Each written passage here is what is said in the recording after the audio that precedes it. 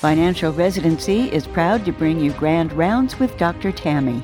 Each week, Tammy Krause explores a new topic related to achieving financial independence by building and protecting your wealth. She invites guests who are experts in their fields who will share honest and valuable advice on a variety of topics. If you have an idea for a podcast, please email Tammy, that's Tammy, at financialresidency.com. Now grab your front row seat to this week's Grand Rounds. Hi, and welcome to Grand Rounds with Dr. Tammy. Today, I have with me Michael Schaff, who is a partner with Wilentz, Goldman, and Spitzer, and his focus is on healthcare and corporate law. Welcome to the show, Michael. Thank you. Thanks for having me. Can you just kind of give us an overview of who you are and the type of clients that you represent? Sure. I am a corporate and healthcare and cannabis attorney, and primarily things that I do are in the healthcare field. I represent primarily providers, physicians, surgery centers, facilities, a few hospitals, a lot of providers with respect to different types of business and transactional type of issues. Okay.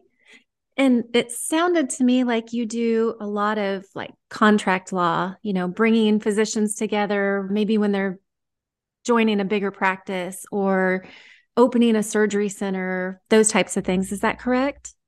Exactly. What I do is from soup to nuts, when a doctor comes out of medical school, their first employment agreement, to when they join a practice, to when they become an owner in a practice, to when they retire, to when they merge their practice, basically a life cycle of a physician association in the medical community. Okay. And we talked a little before the show. You do a lot in working with practices who maybe want to enter into an agreement with a private equity firm. And reality, what goes on right now is physicians are very frustrated with the business of healthcare. They went to medical school to help people to be doctors, and now they're spending a significant amount of their time basically making sure they get reimbursed for things, finding out how to get reimbursed, dealing with denials of service, et cetera.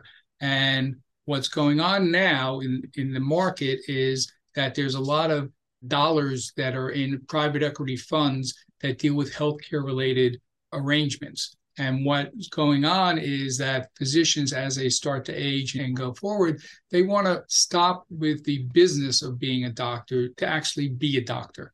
So they contract with these organizations, entities that, depending on the state, because there's something called the corporate practice of medicine that I can explain later, but what they do is they buy the non-clinical portion of the practice and enter into a contract to provide the back office type of work for the practice, so the physician doesn't have to deal with it, provided that the physician maintains its own medical decisions, and they're not basically told with respect to what to do, what tests to order, and what not to order.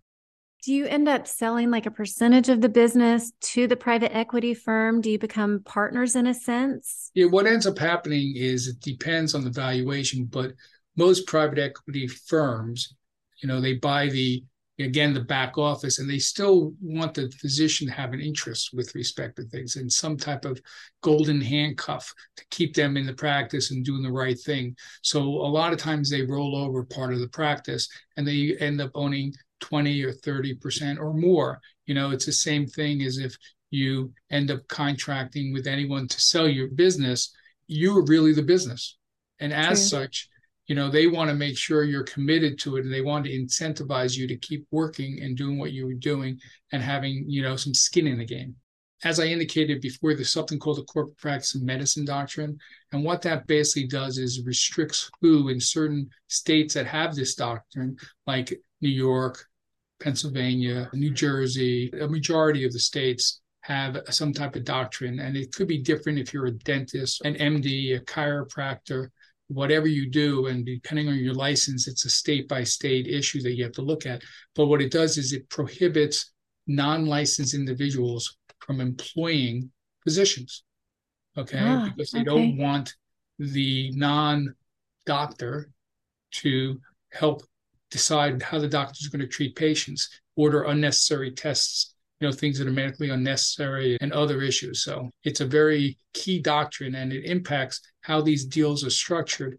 And generally, when we structure these deals, you form a separate entity that provides all the non-clinical issues. So, for example, they own the office potentially. They do EMR, the electronic health records. They maintain it. They employ the staff, the non-clinical staff, and take up a lot of the daily administrative stuff, which, if you represent any practices or you deal with practices, normally no one wants to deal with it. There may be one or two doctors that really like it, and it takes them away from spending their time being a doctor. So you have actual business people who do this, which is more efficient.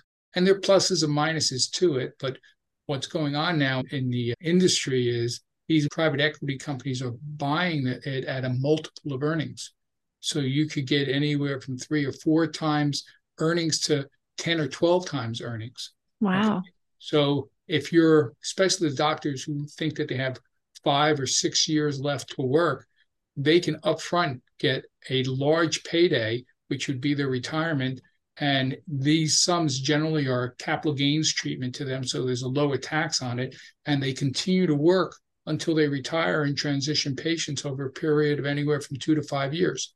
It's a very good issue if you want to maximize your revenue.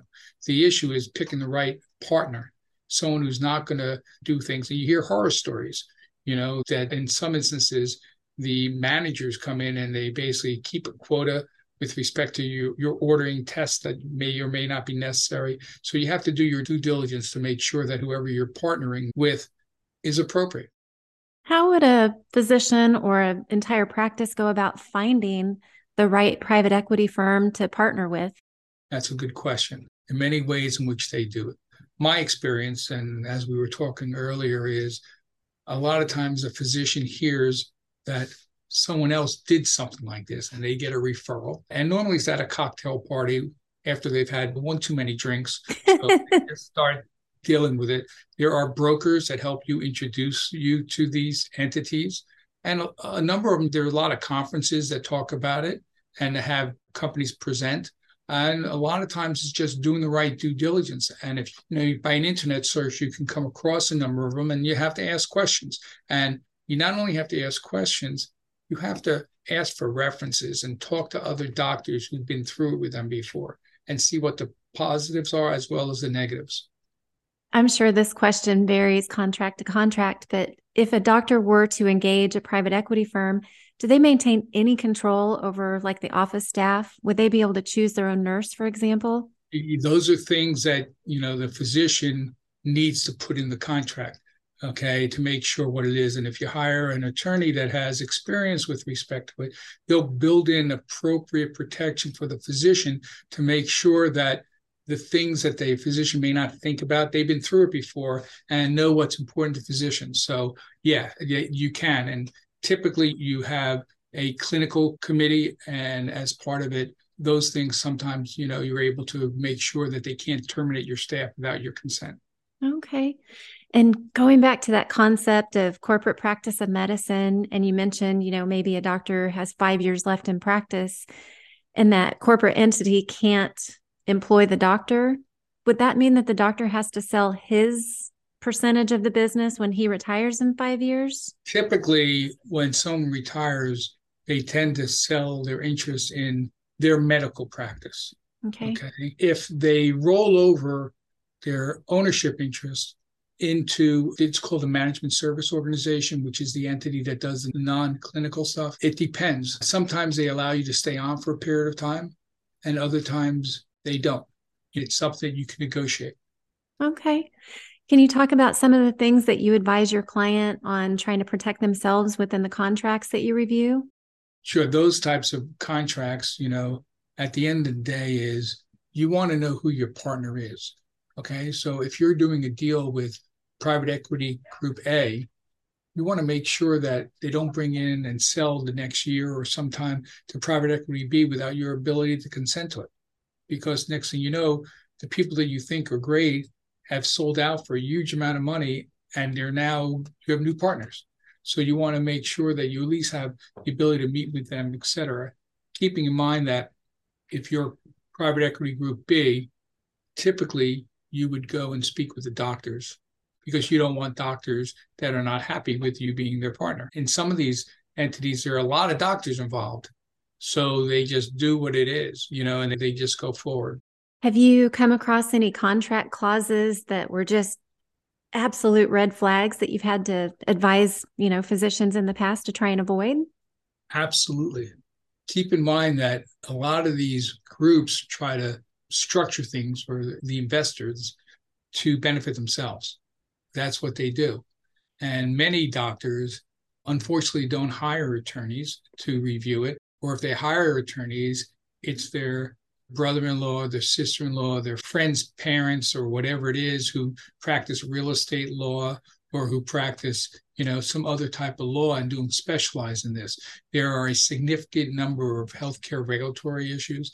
And what you really need to make sure is that you hire a lawyer who does this from a corporate perspective. They need to be transactional attorneys in the healthcare field because there are so many different issues that affect from a regulatory perspective, not only with respect to the corporate practice of medicine, but there's Stark laws, there's anti-kickback laws, there's state Stark and anti-kickback laws or something similar to it.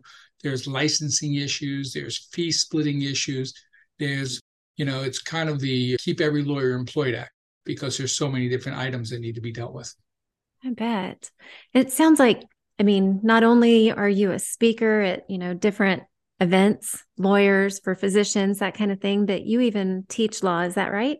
Yeah, yes. It's tons of fun. One of the first times I taught law, I don't know if you ever saw the show, The Paper Chase.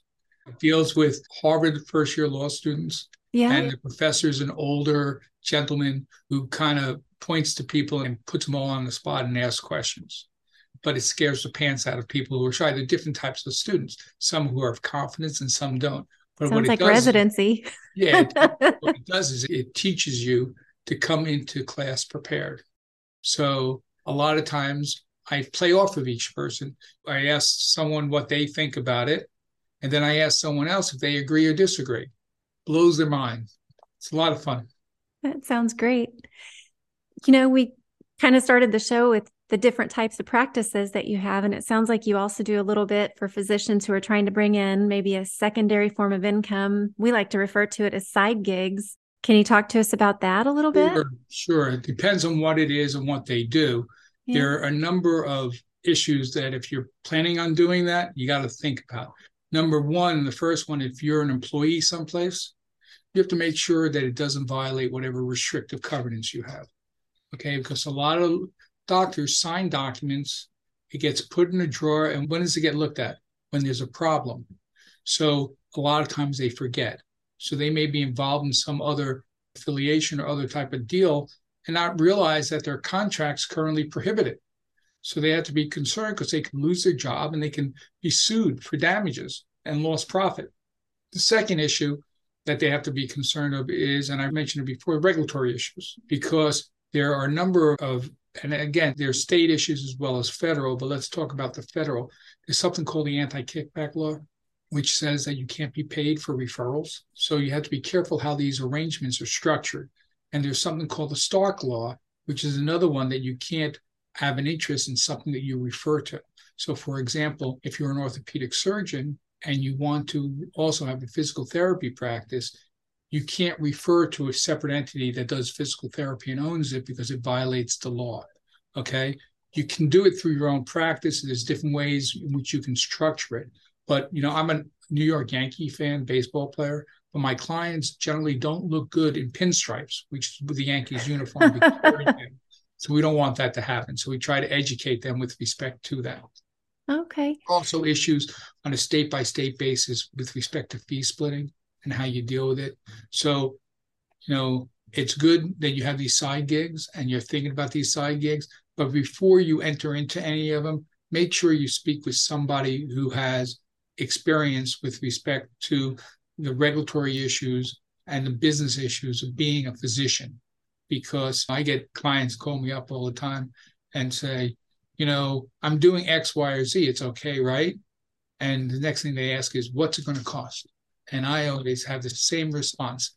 I say, if I call you up and I say I have a pain in my side, can you tell me what's wrong with me and what it's going to cost to make me better without examining me? I wouldn't know. So you have to make sure that you're able to communicate what's going on. And another issue is facts are so important, just like when you're interviewing a patient.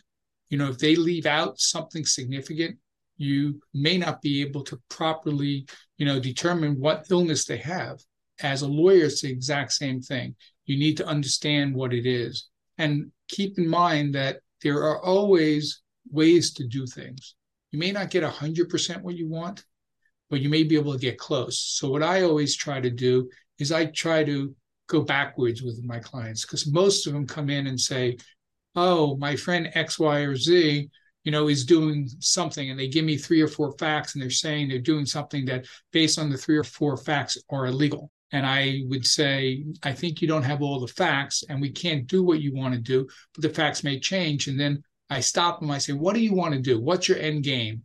And then what we try to do is reinvent it or re-engineer the thought process to get them where they want to go, because you can't just do something based on limited facts.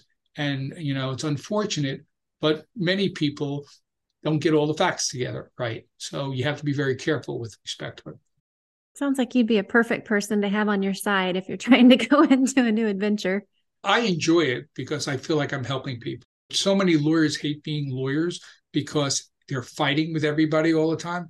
I don't fight with people. I'm a transactional lawyer. Everyone walks away happy. And my goal is to structure things that work for everybody. If you're doing a business transaction, you can structure it differently. You can save a lot of money in taxes. If you get capital gains treatment instead of ordinary income, that saves you half the amount of money in taxes right off the bat. Wow. So clients tend to like me when I do that. Well, I know you're based in New Jersey, but do you practice in multiple states or? Yeah, we do things throughout, primarily in the East. We have an office on Wall Street in New York City. We have a couple offices in New Jersey. We have an office in Philadelphia. But we do things all around. We may need to get local counsel in certain states, depending on what the issue is. But yes, a deal is a deal. There's just little nuances, but you can't ignore getting someone who's familiar with how things work in the States, because it really makes a big difference. I bet. Is this a really highly specialized form of law? Oh, it is. It's getting more and more broad. A lot more people are getting involved in it. When I started doing this, healthcare law was representing hospitals. That's what it was. And there's an organization called the American Health Lawyer Association. It's now called American Health Law Association, that I was on the board for a number of years. And I was the chair of the Physician Organization Practice Group. And I was actually chair of the Physician and Hospital Law Institute that they have every year. And they have a number of other seminars. But what I've done is I've written a book on representing physicians, with a number of people. We're in like our 6th edition. And nobody, most of the people who represented physicians at the time, as I started earlier, they're the sister-in-law who does real estate, the matrimonial friend or whatever. And they didn't have any expertise, and they didn't have any expertise in business. And the way I started is a few of my friends were graduating medical school. And since they were doing employment agreements, and since that was a business deal, I said I could do that. And I started learning it, and I was helping them out along the way. And it turned out that the Stark laws came out in like 1991 and changed the way. There were a lot more regulatory issues affecting doctors. And I decided I'd go to a seminar out in California, and maybe I'd learn something, because, I was so afraid that I didn't know anything. And I sat through it, and I realized I knew as much as the person speaking it, because I did a lot of the stuff, and I got involved. And again, then I wrote a book on it, and I've written articles, and I lectured along the way. In fact, for about, I don't even know how many years, 15 or 20 years, I spoke at the Fundamentals of Health Law Institute in Chicago every year. In October and November, the American Health Law Association brings in about 400 to 500 newly minted healthcare lawyers, people who want to do it. It becomes like a boot camp. And I would speak on how you represent physicians. And it was fun because I felt like I was paying it forward, because people helped me along the way. Well, thanks for being on our side. We need more people like you.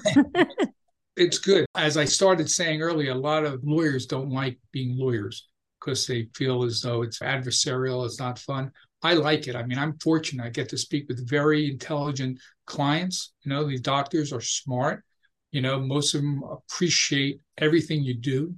They thank you because they're the same thing. We're both service businesses. And again, I've been doing it for a long time and I really enjoy it. And I love my clients. I've become very good friends with a lot of my clients. I can go to sleep and I feel good when I get home.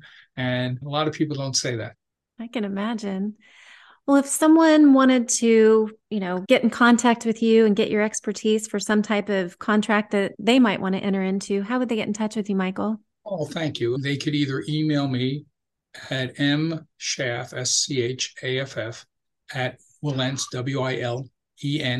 WILENTZ.com, or call me at 732-855-6047. And they can go to our website, www.wilentz.com, and they can see my bio and see what I've done and ask whatever questions they have. Well, thank you so much for coming on the show. I know I said it earlier, but I really appreciate having people like you on our side. So thank you. Oh, it's my pleasure. Anytime you need anything, I'm more than welcome to answer questions. I appreciate it. And I hope all of you will tune in again next week for Grand Rounds.